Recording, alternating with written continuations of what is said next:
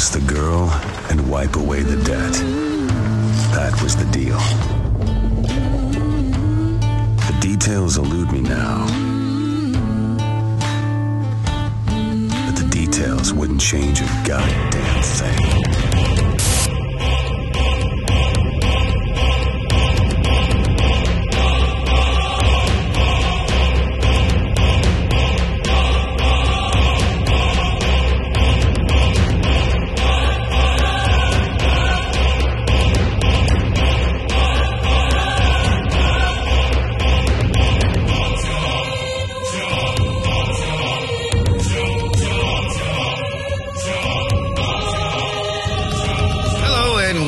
To a very special episode of Vox Podcast, and not the very special kind of Different Strokes, Blossom, Punky Brewster episode. It's a different kind of very special episode. I have all three of my co-hosts here today. Hey, Wayne. Hey, Hannah. Hey, Katia. And there was much rejoicing. Yeah, much rejoicing. I just pictured Muppets. This is our anniversary episode. This is the 52nd episode of Vox Podcast. We have been doing this for a year now. I guess technically, but we missed 1 week. So this is 52 weeks since we've been doing this. Next week, we're going to reboot with the new 52. No, we are not. No, next week can be 52.2. It's like, if new 52 and everyone just becomes really, really gritty and No. We're not doing that. I already have gravelly voice this week. I don't need it. Ignore all of our own continuity. Yeah, we're not doing that. Okay. But never mind. I almost want to do, and maybe next year in April Fools, but because we didn't do an April 1st episode this year, but I almost kind of want to do that now as sort of a, what would Vox Podcast be like in the gritty, grim universe of the alternative. We don't need to get any grittier. Oh boy. So, anyway. Are you just my pocket protector? I have no pocket protector. I don't either. I'm cool. Yeah, you're... Anyway, special episode. Special episode. So, our very first episode, before Katia and Hannah were here, our very first episode, Wayne, you remember, we recorded the week between, last year I had this period where in a 2-week period, I did 3 different academic conferences in 3 cities. And so between conference 1 and 2, I was back home in Pittsburgh for 48 hours. So I got back, slept for 6 hours, and then we recorded the first episode. Why did we do that? I don't know why I did that. It was insane. It was stupid. It was crazy. I'm never doing it again. There was a point where I was somewhere. I think I was in New Orleans for one of the conferences, and I couldn't remember where I was just because I've been moving around so much. But one of the things that we said on that very first show, and we were talking before the show, we never really explained what this show is about on most episodes, but this show was designed to sort of give us an opportunity to do academic conferences every week, but not serious scholarly ones, goofy, silly ones, because that's just what all of us are. But it's been fun doing that for the last year, and that's, what we're going to continue to do. So we thought, since we are once again going into conference season, in fact, this year I've got one next week and one the week after that, and then I'm done. I'm not doing the crazy 3 in a row thing, but we're all going to be at one conference. We've mentioned it a couple times on the show, PCA, ACA in DC. We're all going to be there. So we are going to work on that. For people who don't know what PCA is, what is that? PCA is the Pop Culture Association / American Cultural Association, and the ACA gets no love. It's technically a different organization, but they hold a joint conference every year somewhere in a big city, and nerds of all disciplines converge to talk about their stuff. This year we're converging on DC. on DC. Yes. Haven't helped them. But leading up to it, we thought we'd do something a little different. Hannah, you want to talk about it? Sure. In mine and Katya's English department at Duke, the grad students put together this thing called Works in Progress. And it's where grad students can present work that is in progress. Sometimes it's a conference paper. Sometimes it's a chapter of their dissertation. And this is really cool because we all work on different things. Like I work on 18th and 19th century literature. Katya works on video games. We have people who work on Shakespeare, et cetera, et cetera. And we all gather and get to hear work outside our field and give feedback. And it's really great to get feedback from people both in and outside your discipline. And it's fairly casual and supportive. And there's usually snacks and or drinks. Yes. So it's basically this show, but more focused on 1 to 2 people every meeting. Yeah. So the last Works in Progress I presented at, I was presenting on the intersections of virtual reality theory and early American witchcraft, because that's the thing. And the other person was doing early modern and medieval studies, and surprisingly, actually, our work overlapped a lot, which was really neat. But yeah, so Hannah and I are going to briefly talk about our papers, and sort of, if you want to see the full abstracts that we're giving at the conference, you can see those on the blog.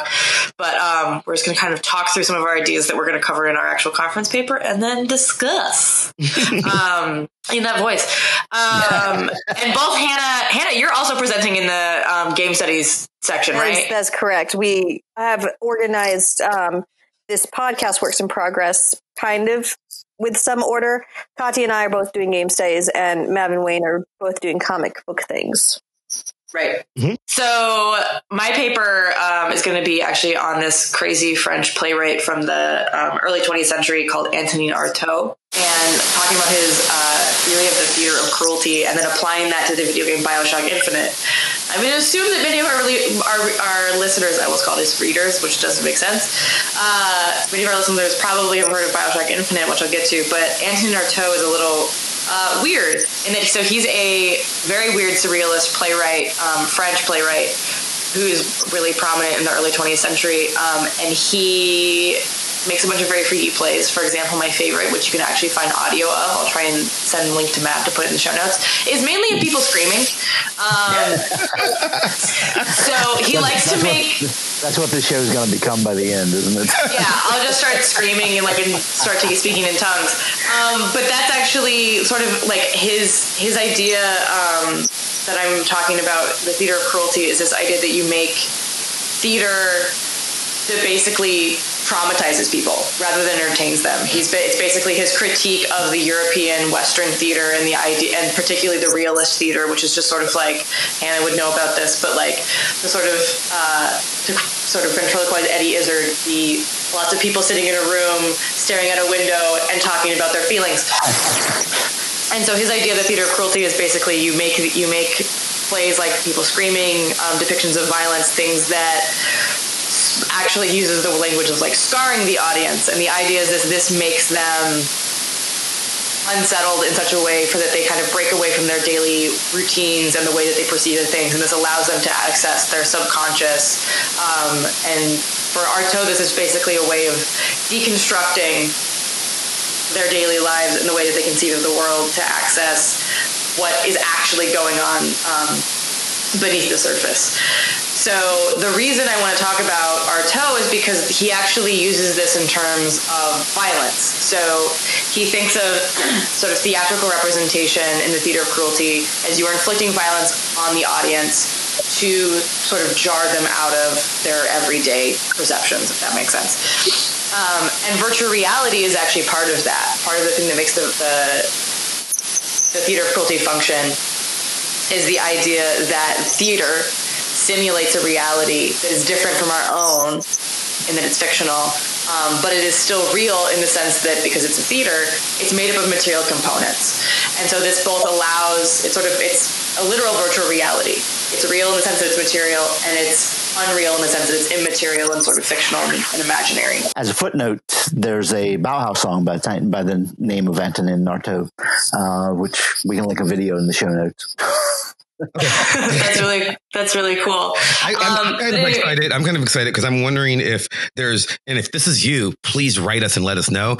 In my imagination, my fondest dreams, out there somewhere, there's a listener who's going, okay, yeah, obviously to everything that Katia just said, obviously that's who Arto is, but what the fuck is BioShock? I would dearly love that. Yeah. But yes, so the reason I'm talking about Anthony Artaud in the Theater of Cruelty is so he's talking about virtual reality, the way that the theater simulates a fictional world that's also kind of a material world as part of this Theater of Cruelty. So he's linking the idea of simulation and alternative worlds specifically to violence. And the thing that I find interesting about this is what he does in this theory is basically imply that it's not just that virtual reality has a connection with violence in the Theater of Cruelty because there's actual depictions of violence happening there. Sort of like if you think about it in a video game, right?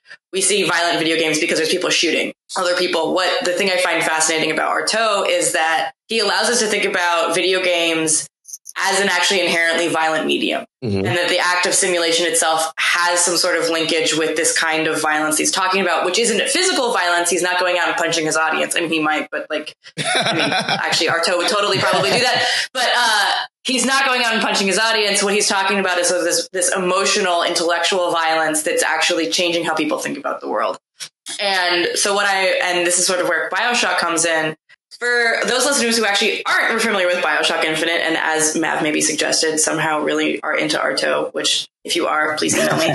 BioShock as a whole basically plays with American history to create these alternative worlds, which are kind of based on actual historical events, but also kind of like recycle them and into these alternate worlds. So they're both familiar and not. Mm-hmm. And the reason I'm interested in BioShock Infinite is it's a first-person shooter, so obviously there's a lot of murdering people. But it also it has this historical element in that the world that the game takes place makes a lot of references to the American Revolution and the Civil War and a lot of this sort of early American iconography. But in the game itself, there's a lot of actual revisionist histories that are constantly shifting throughout the game. And so what I talk about in my paper is that basically throughout the game, both through actual time travel that the player participates in, as well as this sort of like uncovering the history of the game world, basically the player's perspective on history and what the world is and their perception changes. And in the sort of way that Artaud talks about in the Theater of Cruelty happening through this sort of like unsettlingness of the sort of like traumatic theater. And in BioShock Infinite, these moments of sort of like narrative change, narrative reversal, and the player's perception changing are almost always accompanied by the actual first-person shooter mechanic changes. So, like, for example, one of the first ones when you find out that basically this originally utopian world is actually reinstituted slavery is the moment where you first actually start having to kill people. And so basically my argument in the paper is that by connecting the actual mechanics of violence with these sort of like narrative and historical changes, BioShock is actually doing in some way a version of the Theater of Cruelty in a different way. That's actually suggesting, like Artaud does, that it's not actually the depiction of physical violence that's violent. It's the way that these media artifacts actually change how you think about the world that is a kind of intellectual violence. Scene. That's particularly appropriate given theater.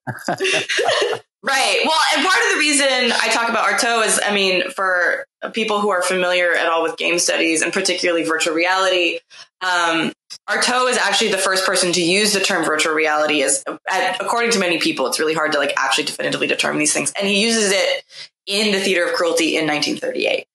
So it's very pre-digital. And a lot of virtual reality theory in general is grounded in the study of the theater and of drama because virtual reality is an inherently kind of theatrical medium, even more so than video games, actually. So that's kind of like why I got interested in sort of thinking about the Theater of Cruelty in relationship to this, which we can talk about more in a little bit. But yeah, the idea was basically to kind of unite. There's, as we've talked about on the show before, there's sort of like this very cliched conversation around video games and violence and sort of like, and especially around mass shootings, which I also find really interesting for a variety of reasons. and this sort of other strain of discussion about like serious games and games that do this sort of like intellectual work.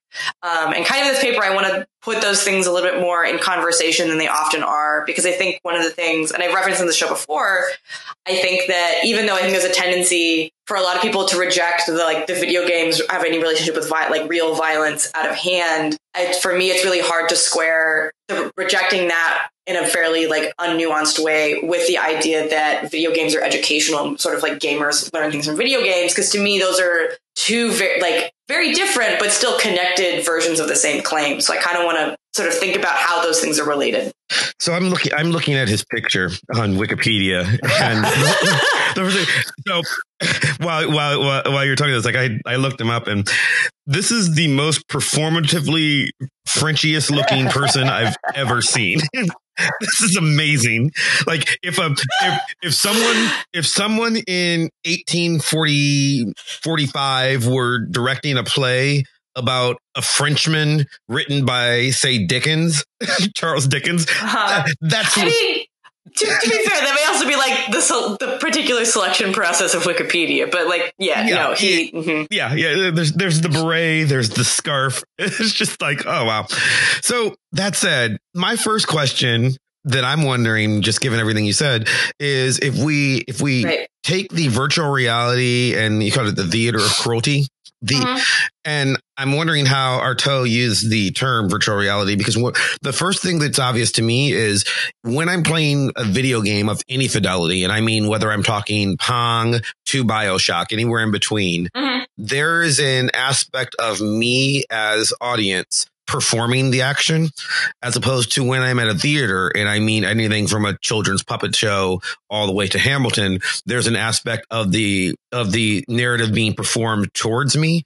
So I'm wondering, it seems to me that theater of cruelty is all about catharsis, but there's a different catharsis when violence is enacted, violence or anger or whatever you want to call it, is cruelty is enacted for me versus when I'm performing the cruelty towards virtual beings. So I would say I would distinguish it from catharsis, because catharsis has this element of resolution, and the idea that you sort of through watching, Greek tragedy or something, you deal with these emotions and they're sort of tied up at the end, and that allows you to release them. The theater of cruelty is kind of I think very much the opposite. The theater of cruelty is actually about basically jarring people out of their everyday sort of essentially to use a French word, their everyday ennui. Creating discomfort. Right, creating discomfort, and basically, because Artaud basically thinks that modern European society sucks because everyone's obsessed with these social niceties and kind of covering over the sort of the chaotic subconscious. For reference, this is a person who died in a psychiatric clinic, so he has but with a cool hat, reality, with a really cool hat, but with a cool hat. Okay, I guess. I think at least I don't know if this is actually true, but I know at least I've heard the rumor he apparently also died clutching a shoe. I think it was his shoe. Anyway, it's not important. He was involved in soul crushing behavior. Hey. But so for Artaud, basically, he thinks that conventional society is covering over actually genuinely experiencing their emotions and these the passions of the subconscious, and what for him I would say what he thinks is the true reality. And so basically the theater of cruelty is a way of getting beneath the sort of social convention in order to actually make people experience the passions, if that makes sense. So I think so to me that's different from catharsis. The other thing, I think what you bring up, what you sort of referenced about the interactive quality, it is different. So the theater of cruelty, he's dealing more with the conventional audience of spectators rather than people that are directly participating. However, I think in the theater in particular, and Artaud actually talks about this in his essays where he's talking about the theater of cruelty that are in the book, The Theater and Its Double, the audience has to participate in a theatrical production in the sense that the material, so when you're watching a theater, you see the set pieces and everything. You're very aware that this is not an independent world. You're aware that what you're seeing is a fiction. So it does require audience participation to sort of suspend their disbelief, participate in the fiction that they're being presented, things like that. We've talked about some, I believe before, and Mav, you and I have definitely talked about this. There is no medium in which there is a truly passive spectator. Right. There's maybe differences in how that interaction happens, whether it's primarily sort of intellectual or like more physical with a video game, pushing buttons and whatever. But there's always that interaction there. And what Artaud is interested in is that intellectual interaction. And part of what I'm kind of thinking about in this conference paper, and also this is a conference paper that's sort of like building towards one of my dissertation chapters. So I don't get into as much here, but in the dissertation I do, is that actually sort of talking about how interactivity is a way to make, I wouldn't say the theater of cruelty more effective, but of exploring it in a different way. Because one of the things that the BioShock series as a whole does really well is actually making the player make decisions that are really emotionally unsettling in a way, and like making that a big deal, as opposed to say like Call of Duty, which like you're killing people with headshots all the time, and that's not really sort of like addressed directly. So yeah, I think like the interactivity is basically, I mean, to me, the interactive quality of it is part of what makes the theater of cruelty function, is that you are being implicated in what, in the theater of cruelty for Artaud, you're watching, but also in the video game, what you're actually doing within the fictional text. I'm wondering so a big difference between even what we consider interactive media today, most video games, versus something that happens with theater is, even though theater, you are constantly aware of the fictionality of the universe. Like I know that I'm not really, I don't know, on an island if I'm watching The Tempest, right? Or whatever. I know that I haven't really been transported back to Hamilton's time. There is a much more immersive quality to theater because it's happening around you, inside of you, viscerally, where you can almost touch it than there is in film or even in a book, in a novel. Sure. But I don't know if I would say that, though. Well, what do you? Well, I mean, you also have to remember that, I mean, like Artaud's writing in the 1930s. So like film, like all of these media meant a very different thing back then. Sure. And even with a video game, even though I am controlling it in a way that I can't with the theater, or even with, I mean, I cannot modify a novel. I can modify my perception of it, but I can't actively change the direction the way I can with, like, I can literally decide that Pac-Man goes left, right? Like I can just make that decision and he will, and consequences. But this is all an illusion. Right. Well, but what I'm wondering though is there like what we call virtual reality now, because we don't have holodecks. Right. So everything that we do, there is a necessary separation to use the controls that I am very aware of. Even if I'm completely immersed in a headset, I know that I'm not really playing football when I'm playing Madden. I know that I'm not really killing anything when I'm playing BioShock, because I'm not like my PlayStation controller doesn't really work like a gun, you know? Well, I mean, like that's also part of why when Artaud's talking about the virtual reality in the theater of cruelty, he's talking about virtual reality, not an alternate reality. Right. He's like, I mean, I won't go into like the immersive fallacy at length, but basically, I mean, one of the other things that when you're talking about immersion in the theater or any other medium, there is no such thing as immersive experience in which the user isn't aware of mediation. Mm-hmm.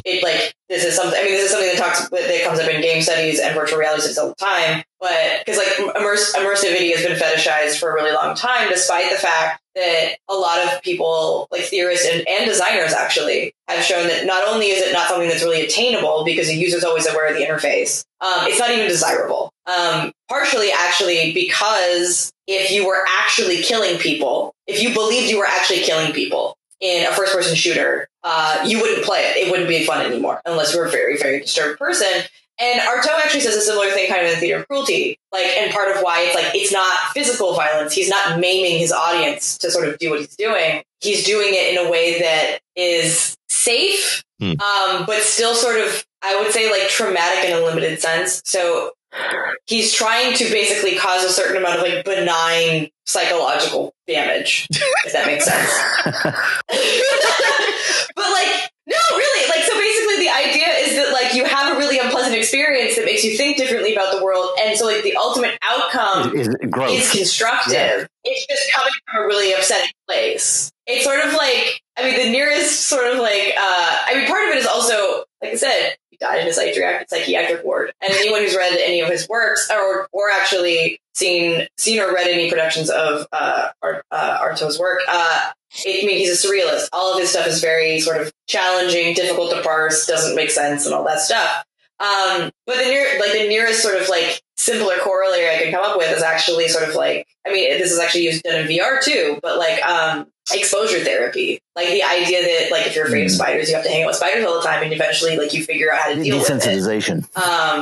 Yeah, and I mean he's not going after desensitization, but he's going after like basically exposing you to really strong emotions that you're not accustomed to in your daily life in order to sort of like break you out of your sort of normal shit. Does that make sense? I mean, and part of the reason, so just since you brought up the sort of like player control, one of the things that's a theme of the BioShock series as a whole is actually the idea that the user doesn't have a lot of agency.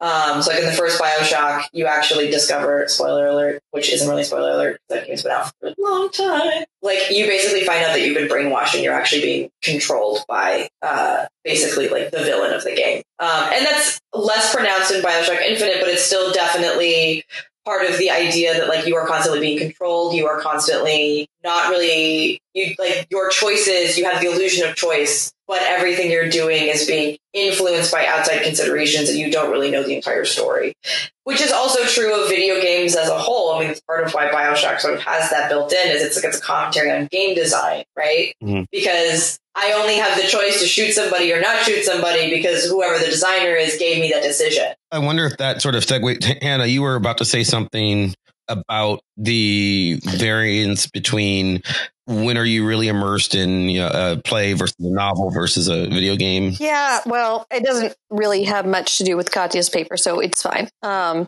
can instead ask a real question. I would just say I wouldn't make that assumption. I actually have a dumb question because I don't play BioShock. Neither do I, by the way. Is it considered a first-person shooter? I know it has a plot, and I know the plot aspects of BioShock Infinite specifically, but I think first-person shooter, I think Halo. Right. Yeah. It's still a first person. You were like, so basically the only thing that stipulates a first person shooter is that it is in the first person perspective. You are shooting people. Okay. I'm old. I mean, technically, yeah. I think. I mean, it's like an art. I mean, like I would call it more of like an arcade shooter just because of the mechanics. But yeah, it's still a first person shooter. But yeah, it does have a more like RPG element in that you're playing through a very elaborate, mostly linear story. Why were you asking about the BioShock? Just to clarify, because you were talking a lot about first-person shooters in relation to R2, and I wanted to make sure that I could see all the connections clearly as someone who, like, I know for sure. Gotcha. I understand what you've been saying about alternate worlds, and I know the plot aspects of BioShock, and I find them really interesting. But yeah, hopefully that wasn't too convoluted. It's kind of hard to take a 40-page dissertation chapter, squish it into a 10-page thing, and then do it in a 5-minute. I mean, that's sort of why we're doing the show, because that is sort of what we are doing at this conference in a couple of weeks. It's sort of, mine will also be a larger, a segment of a larger section of dissertation condensed into an article and then broken down to a spiel for a conference that, I'm going to try and get important ideas out there and then try to still be interesting, which, is again, sort of like this show. But unfortunately, I don't get to drink in the middle of PCA, or at least I've never tried. I mean, you probably could. There is a beer studies contingent. Yes. Yeah. They're interesting too. Do they have tastings as part of that? I don't know. I've not gone to one. I feel like they should. I mean, the people might go if they taste it. I don't think they have tastings. I think it's just panels about people who do like yoga at bars and like more of like the beer subculture kind of things. that from what I've seen, is it odd to people who do yoga at bars, or the fact that there are no tastings? I mean, more like, I don't know. Apologies to all yoga bar enthusiasts who listen to the show. So, Hannah, what about you? What's your paper on? Okay, well, unlike I think most of you, I am writing on something that's not in my dissertation, but is related, ish, kinda, if you squint. So I did a dumb thing, which is I proposed a paper on Good Society, which is a new Jane Austen game, which, according to its back cover, quote, is a collaborative tabletop role-playing game that seeks to capture the heart and countenance of Jane Austen's work. It is a game of balls, estates, sly glances, and turns about the garden, at least on the surface. Underneath this, just as in Austen's own novels, is a game of social ambition, family obligation, and breathtaking heart-stopping longing. So basically, it's Dungeons and Dragons for people who want to live in a fantastical version of the Regency period. And why I say this is dumb that I decided to write about this is that I don't think PCA is the place where people really know about Jane Austen. Oh, you'd be surprised. You would be surprised. This is your first time there, then. Well, yeah. Well, and by Jane Austen, I mean like people who study her work in the traditional sense. So I don't know. There's a lot of panels on Shakespeare and film adaptations of Shakespeare. Yeah. I was going to say, there are definitely Victorianists there. You're not going to be alone. I'm not. And secondly, you'll be outnumbered. And secondly, it's a 15-minute paper, and I'm trying to do a lot of things. And here are the things I'm trying to do. Basically, this paper is one paragraph in a 260-plus page player's guide that made me mad, and I wanted to explain why it made me mad. That's actually D&D. That actually, I'm trying to think of how long the D&D player handbook is. That might actually be a little bit. Well, that's about the same. Actually, not nearly 260 pages. Some of the later ones certainly are. We have 5 years worth of players' manuals at this point. 35 years, 40 years, 50 years. Well, I play 5e. So here is my shtick. A lot of people over-romanticize Jane Austen because of her satire or her romances, which I would argue aren't that romantic, but that's another argument for another day. Because Darcy's an asshole. Well, not even that, but just even if you just read Sense and Sensibility, the dudes don't even show up for most of the time. And also one of them is way too old and another one is a mama's boy. And why would you want to end up with either one of those? Anyway, when we read Austen in the context of an 18th or 19th century literature course, it's easy for us, including instructors, not just the students, to dismiss the less savory parts of Austen because we like her. So things like, the gender dynamics, the allusions to empire classism can be seen as outdated concepts from the distant past that were just a part of Jane Austen's culture. But that's not really accurate or a good thing. And as someone who has attended period-specific conferences, I just got back-ish from American Society for 18th Century Studies, I've met a lot of people who are very invested in protecting Austen and her characters from critique, even when they really shouldn't. Last year was a very contentious panel. We went to a very contentious panel about mansplaining in the 18th century. And someone wrote a paper. Oh my God. Called How to Marry a Mansplainer, all about Mr. Knightley from Emma. And he totally is. But a lot of people were very offended by people critiquing Emma, the novel, and Mr. Knightley, the character. And it's the most lively I've ever seen a conference panel get, honestly. So my point is, this is all to say that Austen isn't just seen as something valuable to understand the world from a historical standpoint, but it also is pleasurable in our contemporary moment. And at A6, which is the acronym for American Society for 18th Century Studies, I recently gave a paper about teaching Jane Austen using board games such as Marrying Mr. Darcy. And what I found is that when students commit to the rules of the Austen board game, they are also willingly participants in that world. And in becoming participants, they are faced with the fact that the harmful structures they as fans like to ignore still affect and shape our contemporary moment, like empire. And mansplaining. Yes. So for this particular paper I'm doing for PCA, empire is really important. It's important to note that Jane Austen's novels are built on rules of behavior, how to act at a ball, who is welcome in gathering places like the pump room at Bath and who is not, and courtship rituals. And games like Marrying Mr. Darcy and Good Society are centered around players reenacting these rules of behavior. And I would say that Katya has introduced me to a video game theory scholar, Ian Bogost. And Bogost claims that video games, and I'm quoting him, make arguments about the way systems work in the material world, and these games strive to alter or affect player opinion outside the game, not merely to cause him to continue playing. And I would say, even though Bogost would not like this because he thinks video games are different than board games or role-play games, I would say that this is the same for games like Good Society, Good Society is educational in the sense that it wants to teach players about Austen's time, although it allows for players to choose minimum historical accuracy if they want. And in its rulebook, it makes claims about what Austen's novels claimed to be about. And that's where we run into problems and why I got so mad.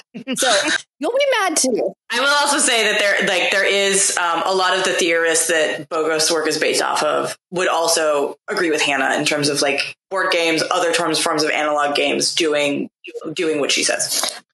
So before the game, in Good Society, players are asked to select rules of the world they will inhabit, especially and including gender norms. So players can choose the, quote, standard Regency patriarchy, gender equality, or matriarchy, where women actually hold most of the power. So despite the attention the game gives to gender dynamics of Austen's world and its acknowledgement of the fact that during Austen's time, there was a toxic patriarchy, the makers of the game avoid the issues of race and imperialism that shaped Austen's time. The makers have claimed, and this, I'm quoting them, Austen's work is not about race and doesn't grapple with racial prejudice, and racial prejudice does not exist in the game, and characters may be whatever race they choose without incident. And it's also worth noting that a lot of the art, it's worth noting that a lot of the art in Good Society, because you have gameplay cards and you have, the player's manual that has a lot of illustrations. There are characters of every color. So they are very interested in representation. So what you might think, okay, well, what's the problem here? Here's what the problem is.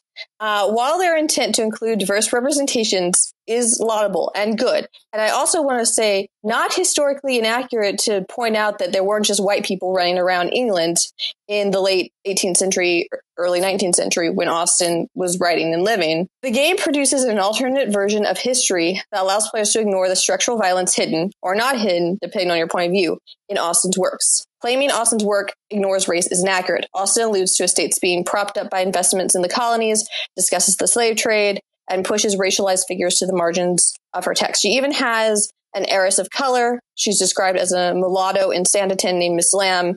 Sanditon was an unfinished novel, and Miss Lamb does not speak, but she's like a big part of the resort society. So race is all over Jane Austen. I also should mention that not once does Good Society mention empire, you can't talk about England without talking about empire. Wasn't this be like the height of the British Empire? It hadn't reached its peak, but yeah. But it's on its way. Yes, it's well on its way. And Edward Said has famously made the case using Mansfield Park, which is all about empire and slavery and the West Indies. That in Mansfield Park, Austen, quote, synchronizes domestic with international authority. And I can point to many places in Austen that allude to empire, race, and the slave trade, including Emma, which, if you've ever read, is a very insular novel. Emma never leaves Highbury, which is her home community. And, even in Pride and Prejudice, which a lot of people who don't really know Austen that well still joke that Austen wrote about the Napoleonic Wars without writing about the Napoleonic Wars. She tries to ignore empire, but Darcy has a throwaway comment about how even savages can dance, which I feel should tell you all you need to know about Mr. Darcy, but that's another story for another time. So what I'm saying in this paper is that in ignoring the problems of race in Austen, Good Society reproduces and so perpetuates Austen's own cultural imperial logic. So by glossing over the imperial violence that propped up the country houses in which her romances take place, the game can deny that legacy was and remains inextricably tied to romance and polite society. And Good Society, in the literal sense, becomes equivalent to white society. And by white society, I don't mean that everyone is white. What I mean is that Good Society becomes concerned with superficial representation, assimilation, and a milquetoast inclusivity rather than seeking to challenge the dominant imperial order. And given the investment in empire we still have today, and England still has today, they still see it overall, according to the last polls, as a generally good thing. David Cameron was I don't need to apologize for the empire because it was overall good. Anyway, this refusal to grapple with that legacy is intimately tied to Austen, and it simply reinforces dangerous ideologies. And honestly, like Austen wasn't like a white supremacist in the sense that we use today, but right. The cultural norms were the different. cultural norms were different. Race was seen differently, but you can probably not be surprised that like because of like how Austen's works have been represented, there's actually like a white supremacist movement. I don't really get into this in the paper that has taken up Austen and sees Austen and her novels as proto white supremacist. I have one clarifying question and then one sort of just general curiosity question. General curiosity question, to go back to like people at A6, like what are people's sort of defense of like the problematic characters of Jane Austen? Like, is it just like, oh, you're applying like anachronistic contemporary standards to like a historical moment? Or are they like trying to recuperate like just gross people in Jane Austen? Both. Okay. Because I can sort of understand, I mean, I say that about early sci-fi. It's like, I mean, not as a way of like, you can't critique this stuff, but you also have to understand like, yeah, early science fiction, misogynistic as hell, because also like predominantly male genre, also like, 20s and 30s, et cetera, which doesn't mean you don't critique it, but it's also mean you understand that it's a reflection of the historical moment that it's in. Yeah, it's both. Like Mr. Knightley, like lots of people call him a pedophile because he's been in love with Emma since she was like a teenager. Right. And the category of pedophile is not the same. Was it even would have been a category back then? And no. And it also like, as far as I know, and I don't think like, let me use the magic of Google. But it was not like, because I know that like, it was fairly common to like, yes, consider women marriageable much younger. He's in his 40s and she's in her early 20s. Yeah, like pedophilia is a contemporary term anyway. But it's, their relationship is still creepy. Wait, you're saying it's creepy? It's creepy to the 19th century, 18th century. It's creepy to the modern audience. Okay, yeah, absolutely. Yeah, it's creepy. And like the reason why I think so many people who still realize like historically Emma marrying Knightley was a good marriage in their terms and not a big deal, still like say, but it's creepy, is because so many people in our contemporary moment find Knightley to be dreamy simply because he's positioned as the romantic hero of the novel. Right. Okay, so the critique is like of the modern circulation, and then the pushback against it is like, well, in the time it wasn't creepy, so it shouldn't be creepy now, kind of thing. It depends on the person. And then there are more nuanced like pushbacks against critiquing Austen, like trying to, recuperate Austen as a feminist, or like Miss Lamb, the heiress I talked about in Sanditon. Like I said, she's silent through like the novel that Jane Austen finished before she died. But there's, arguments about why, like what her silence means, and if that means that she's pushed to the margins, or if it's actually an empowering thing because she is not put in a sort of like sentimental kind of trope that like other contemporaries, like the novel The Woman of Color, put their heroines of color in. So it depends. It depends on the person. Also, there's just an overall, I think, general sense of people loving Jane Austen for whatever reason. So it's easy, and I realize I'm going to throw out some names that if you aren't fans of 18th century novels or 19th century novels, you might know. But it's easy to critique Sir Charles Grandison or Mr. B from Richardson's works as being boring or like mansplaining or controlling or rapist. Mr. B, sure. Sir Charles Grandison. Sir Charles Grandison is a virgin. See, also most like or Evelina by Frances Burney, which if you would love Jane Austen, you should read because it's up your alley. But Lord Orville, who's the hero, was called Lord Bourville by Mary Beth Harris in her paper at the conference this year. So it's easy to critique, male heroes of not Austen novels, but there's something about Austen that people are like, well, Darcy can be a douche, but really he's just kind of a nerd or whatever. I don't know. It's something weird. There's something weird that just goes on because people love Austen. I guess it's because if you jump forward a little bit, people are more likely, especially in academia, to point out that Rochester from Jane Eyre is a total scumbag and a rapist, and he locks his wife on the third floor and lies to Jane and does all these horrible things. But like students, if they've read Jane Eyre uncritically before, they will try to find ways to say, oh, he redeems himself in the end because he tried to save Bertha, or well, he has a disability now, so like we can forgive him, or whatever. You know, I think it's partially just because people have like a deep fan kind of love for Austen, and there might be something else going on, but that's not exactly what's part of this paper. Okay, so my other question. So when you talked about, so the rule book of Good Society doesn't basically address empire there, and when you're talking about the inclusivity and everything like that, so do they acknowledge that like the idea of having, for example, like Elizabeth Bennet type characters being of any race, whatever age, is anachronistic, but like for the sake of inclusivity, they want to address it, or are they just pretending that this was not a thing at all? The sentences that I read out about how Johnson doesn't talk about race, which is a lie, are literally the only things they say about race. And I like PDF searched. So they don't even acknowledge that, like, I mean, aside from the character you referenced, the vast pantheon of like Jane Austen characters are white. Or their race is unspecified, yes, which we...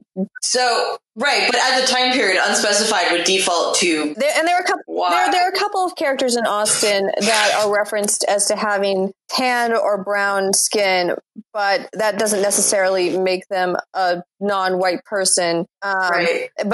And you can certainly racialize those characters. For example... the Croft family, who are part of the Navy in Persuasion, they talk about their skin being tanned, and that like is an emblem of the fact that they've been overseas. But it doesn't suddenly make necessarily right. But to claim that like basically like the Regency era was not racialized. Yes, and like Miss Lamb, or like you can take a character like Miss Schwartz from Vanity Fair, a novel that's set later. Miss Schwartz is also an heiress of color. Thackeray is horribly racist about how he handles Miss Schwartz, even though she's a kind and talented and rich person.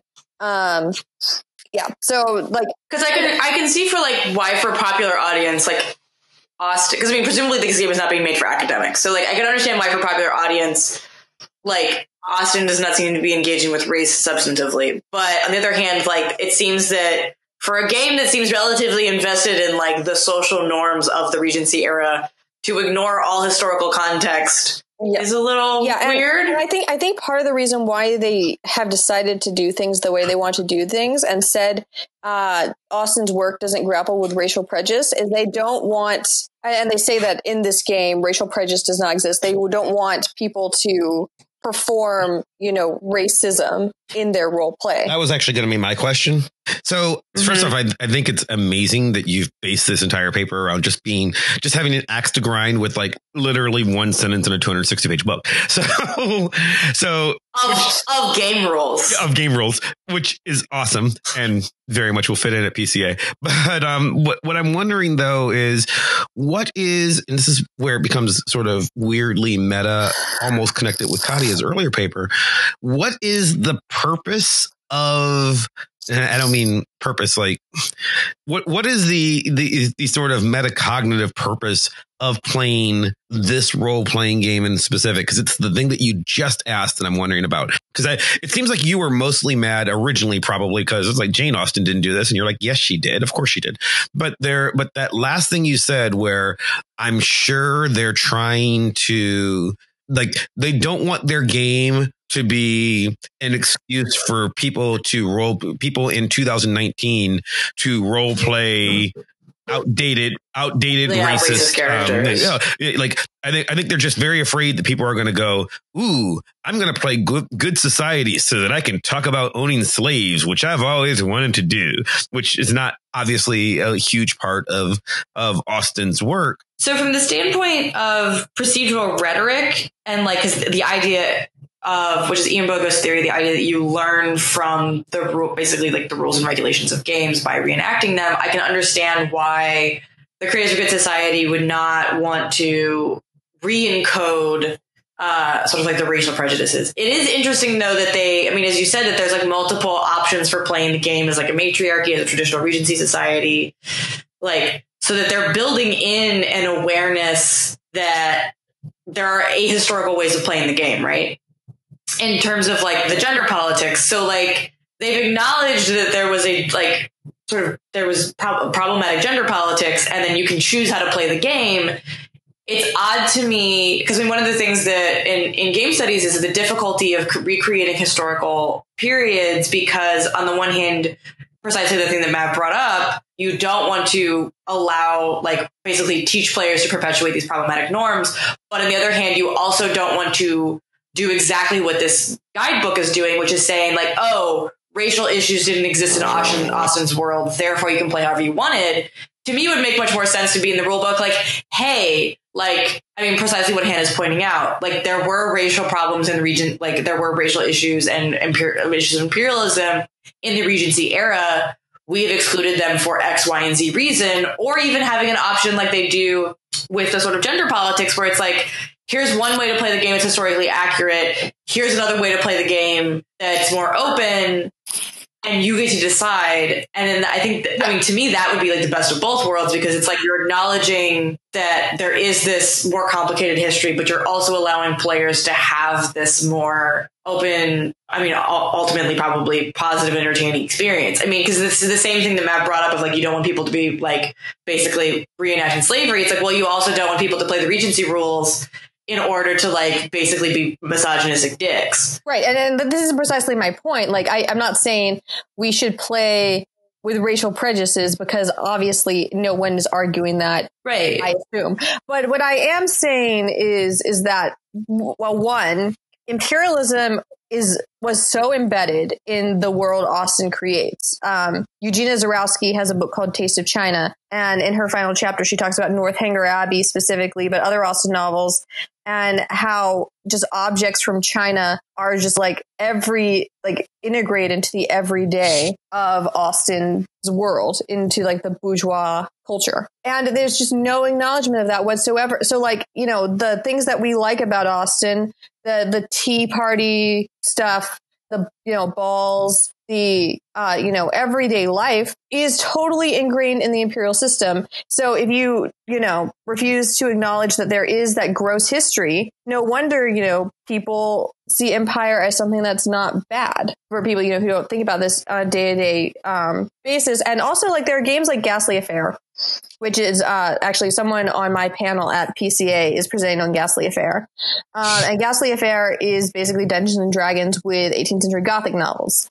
And if you've ever... Cool. Yeah. If you've ever read an 18th century Gothic novel, though, you know that rape or non-consensual sexual acts are a huge part of the narratives that take place. And again, that's like a horrid thing that no one in the contemporary moment should or will want to reenact. Let's hope so. So, yeah. So I don't know that I believe that. I mean, I do not have that much faith in the universe. I said should. Yeah, should. Okay.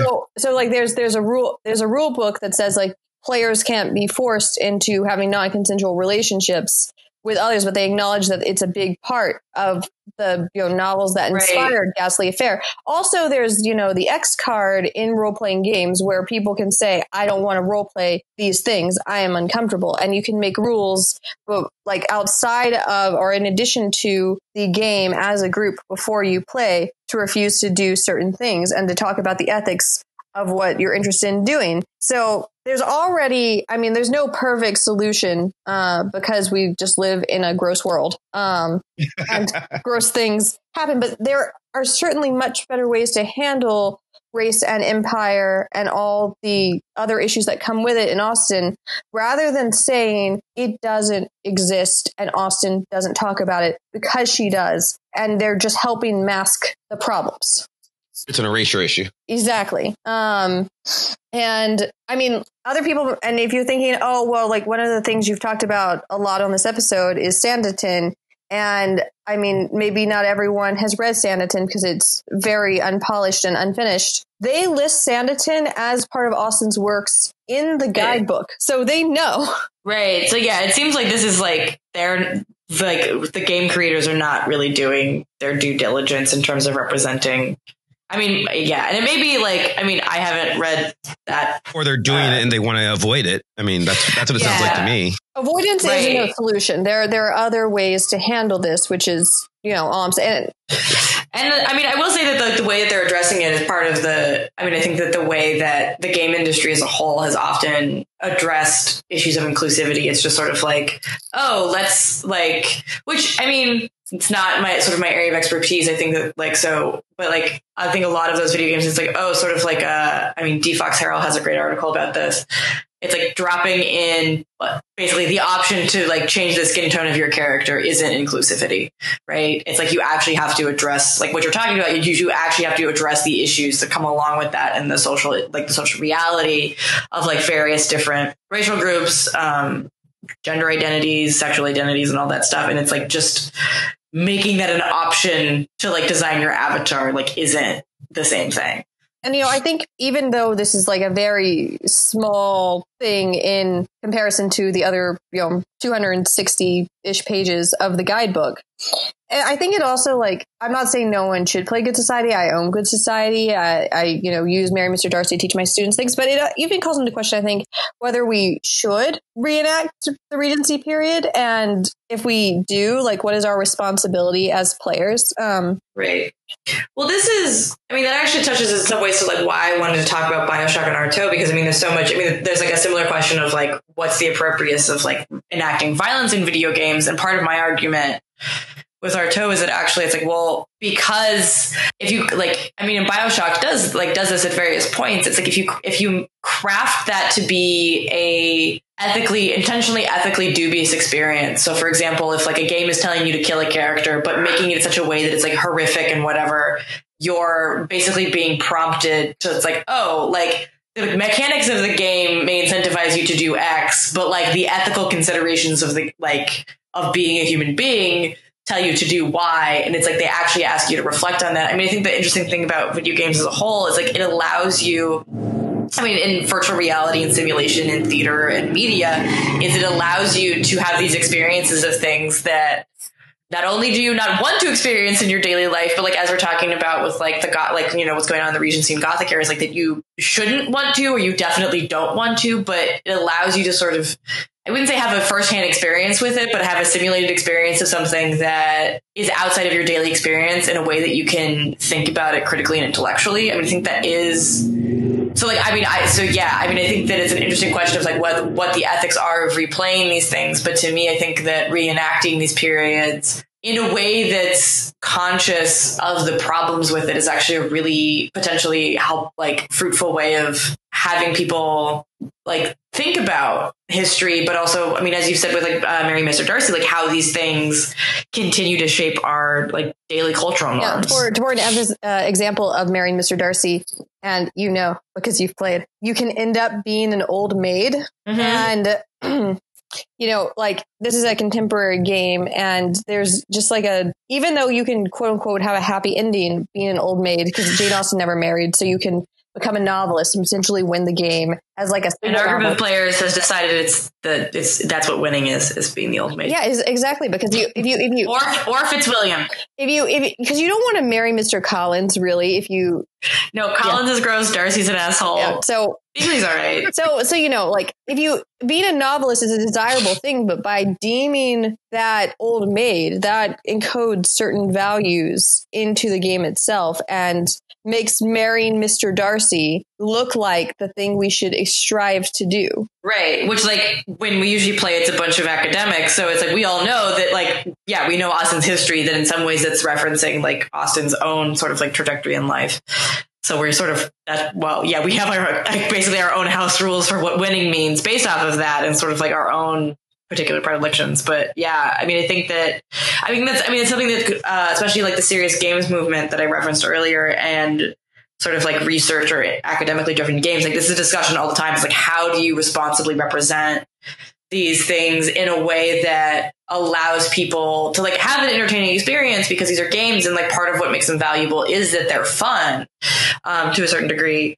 but at the same time have that sort of like more intellectual, critical stance encoded into the game itself. And it's really challenging. And I think it's which is why it's a really interesting field to sort of follow. So we've resolved nothing. Yay, we've resolved nothing.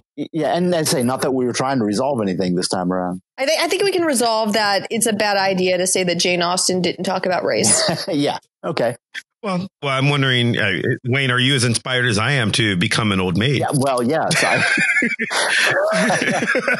Apparently, that's winning. I mean, according to our house rules, this is why house rules are very important in role-playing games.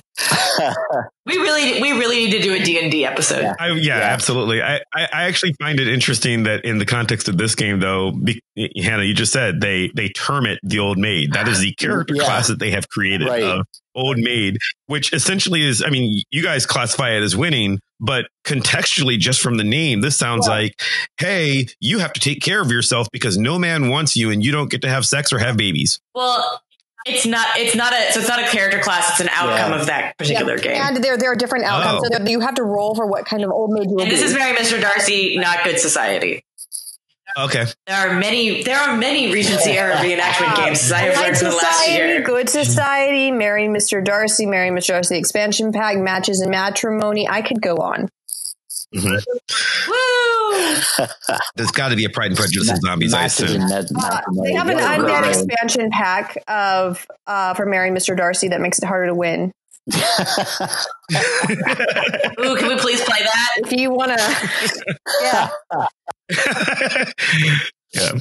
Well, this has been fun and educational for us. I think we're going to do this again next week, right, Wayne? Yep. With me and you. Yeah. What are you guys talking about? Give us a preview. Well, apparently we've got to be way more intellectual than we normally are because there's a lot to live up to. We're going to have like a 15-minute episode.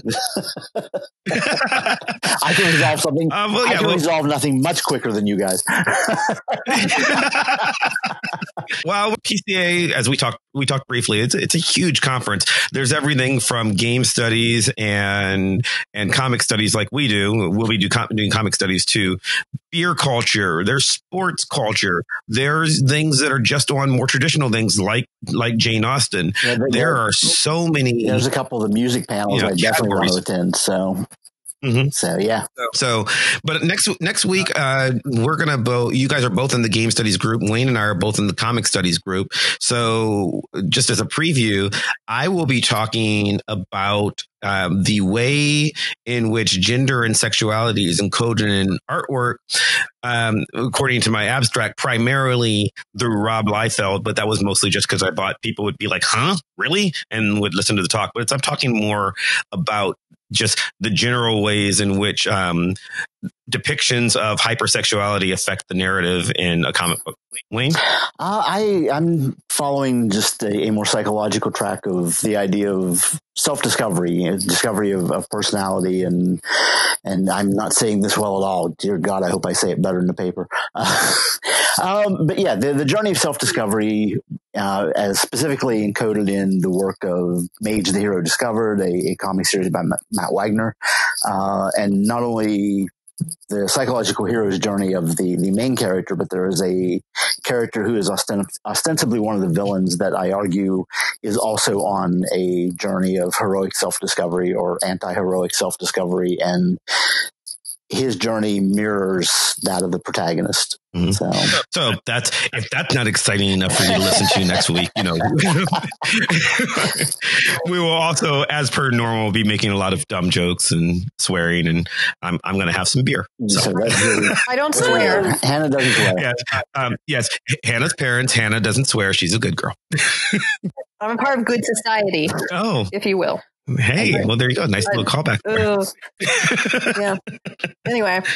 So that's what we're doing next week. And then we're, hopefully as we are cramming to finish our papers, and we'll be doing other exciting things. So, be sure to check the blog at www.voxpopcast.com, where you will find out about our future topics and our future shows. In the meantime, Hannah, where can people find you? You can find me on Twitter at Hannah Lee Rogers. I think I've basically just started tweeting about Pet Sematary at this point. So, Matt. And us. Are you tweeting about us? I haven't tweeted about us, actually, but I have a lot of thoughts on it. I may go to that this afternoon. So. Pet Sematary or us? Well, you should go to Pet Cemetery. I want to see it as well. Gee, I wonder who has what in the box office scheme. I know, it's always makes me feel very conflicted about going to movies now. By the time this airs, there's an off chance that I could be winning. I'm probably not. Shazam's doing very well this weekend. Okay. So I'm probably not. It's probably not going to do well enough to beat Captain Marvel, which... Yeah. Or, Wayne's actually, last I looked, was actually slightly in the lead with us over Captain Marvel. Yeah, that's because Wayne has a lot of his movies front loaded and also picked a lot of movies with really high Rotten Tomatoes scores. Yeah. So should be interesting. Katia, where can people find you? On Instagram at Just That Nerd Kid. Mainly sewing content. You have been warned. Good sewing content. Good sewing content, which occasionally sometimes overlaps with nerd content. Mm-hmm. See my Agent Carter projects. Oh, I was just going to pretend that you were that you were sewing a BioShock suit. Actually, that's been on. See, I have thoughts about cosplay. I enjoy the idea of it. It's a lot of work. Yes, it is. It is. So much work. What about you, Wayne? Here mostly. Blog wayne-wise.com, which at some point I won't be submitting this paper anywhere else. So I'll probably run the entire thing up with images on my blog at some point. So okay. Sounds good. And you can find me on Twitter at Chris Maverick, and you can follow my blog at www.chrismaverick.com. And hopefully once these conferences are over, I will be getting back to sort of doing more blogging. I've been behind. People are worried, I've skipped movie reviews on things that I've clearly seen, like Shazam and Captain Marvel and Us. And I just haven't had time. So I'll get back to that. But in the meantime, you can follow the show on Twitter at Vox Popcast, on Facebook at facebook.com/Vox Popcast, and on our blog at www.voxpopcast.com. If you enjoy what we do, we'd appreciate it if you subscribe to us on iTunes or Stitcher or Spotify or wherever the hell else you get podcasts from. And do us a favor, and we say this every week, but please, please, please go and leave us a 5-star review on iTunes and, just write us something. We'll read it on the show, but it also helps other people find the show and makes us more famous through mystical podcasting algorithms. We might want to mention this at the beginning of the episode because I just assume people have stopped listening by the time you start asking for this. So. Yeah, maybe I'll start doing that next week. Yeah, that's quite possible. This is the end of the show where we just BS about random stuff. Like, I would also like to thank Maximilian of Thought Informed Music for our epic theme song that is building ever so more epically and playing us out. I'd like to thank you at home for listening. And we'll see you next time for more of this discussion. Bye. Bye.